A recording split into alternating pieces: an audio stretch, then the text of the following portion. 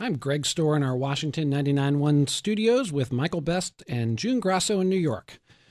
President Donald Trump tweeted today that he will name his Supreme Court nominee next Thursday, and his narrowing list of potential justices is now at 4, according to reports in Bloomberg and elsewhere.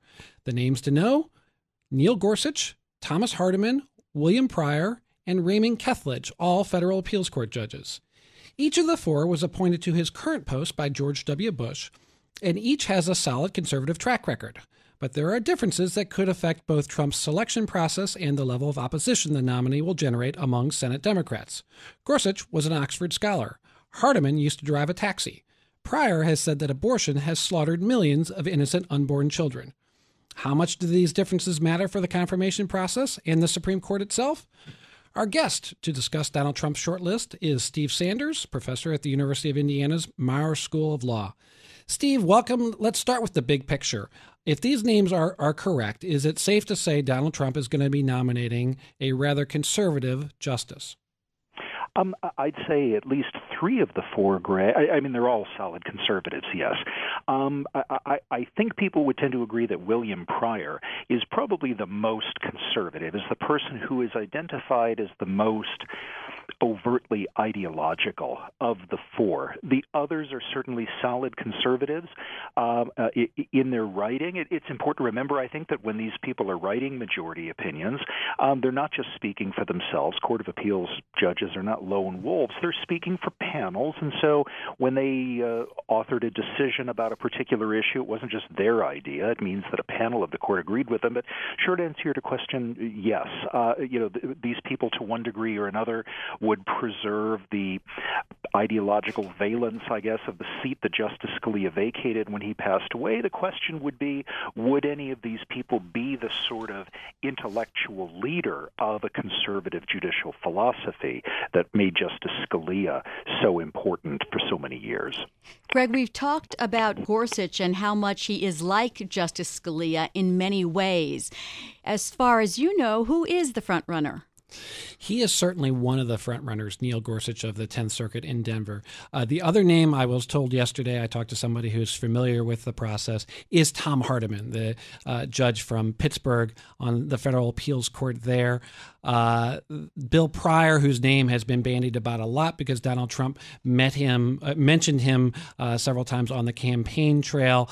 He seems to be a less likely person, not totally out of contention. And Kethledge is sort of a dark horse. But my information is that right now it is, at this point, a 2-man race between Gorsuch and Tom Hardiman. Well, Steve, knowing what you do about those 2, Hardiman and Gorsuch, let's say that one of them does in fact being the pick. Do you think either of them has shown in their track record on the court, on the appeals courts, that they might be somebody akin to Justice Scalia who takes kind of a leadership role, or is it impossible to know that? It's a little bit harder just because Justice Scalia was on a federal court of appeals before going to the Supreme Court, but Justice Scalia before that was an academic and was a lawyer in the executive branch. And so, through those ways, particularly as an academic, as somebody who wrote scholarly articles and spoke and taught, he was actually able to develop and articulate a very coherent philosophy. Judge Gorsuch, at least according to Greg's reporting and that of others, is seen as kind of following in that tradition, as certainly being in tune with Justice Scalia's philosophy. I think probably what it would come down to more is personality. So I don't know either of these people personally, but is either of them the kind of person who not just can write forcefully and persuasively, but who has the, frankly, people and political skills necessary to perhaps bring other justices along to his view of a particular case. Greg, you mentioned that Hardiman drove a cab. Gorsuch is more in the mold of the current Supreme Court justices, having clerked for Justice Kennedy and going to an Ivy League law school. So does that matter to Donald Trump as much as we know? It does seem to matter to some degree. That's at least based on what people have told me who have been talking to him about the Supreme Court. The court right now, everybody on the court went to either Yale Law School or Harvard Law School. Justice Ginsburg actually graduated from Columbia, but they're all Ivy Leaguers, and for the most part, they're from the two coasts. Now, Neil Gorsuch does have an Ivy League education. He is, however, from Colorado, and that is a new element of diversity that the court doesn't have right now. But Tom Hardiman has a pretty compelling personal story. He's the first person in his family to attend college. He did drive a taxi to help support himself when he was younger. His father ran a taxi company. And those sorts of personal stories, we've seen it with other justices like Sonia Sotomayor. Those matter when you're trying to sell somebody to the public. Steve, given that we're going to get another conservative vote, it appears, to replace what was a generally conservative vote in Justice Scalia, what issues can we expect if a ninth justice does get confirmed that the court might immediately change the law on? There's more chance of things being overturned, let's say.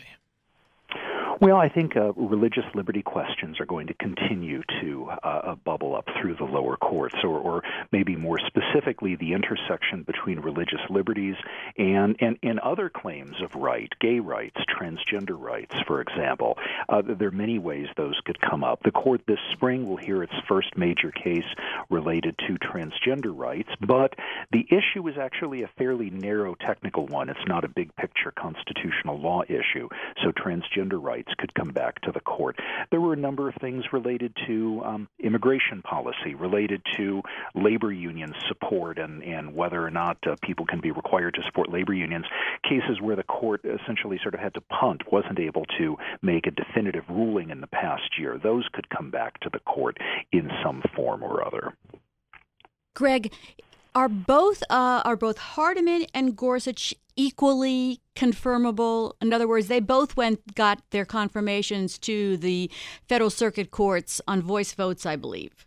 Yeah, and I think Steve is exactly right. They're distinguished from Pryor in that regard. Pryor was the subject of a 2-year fight. He was confirmed eventually on a party line basis. Both of them, barring something we don't know, barring something hidden, both Gorsuch and Hardiman would look to be much more easily confirmable. Now, the Republicans have the votes regardless, but in terms of the ease of confirmation, yes, they are more likely to have a smoother path. And we want to thank you, Greg Storr, for being here with us and sharing your Supreme Court knowledge and another excellent report on the future nominee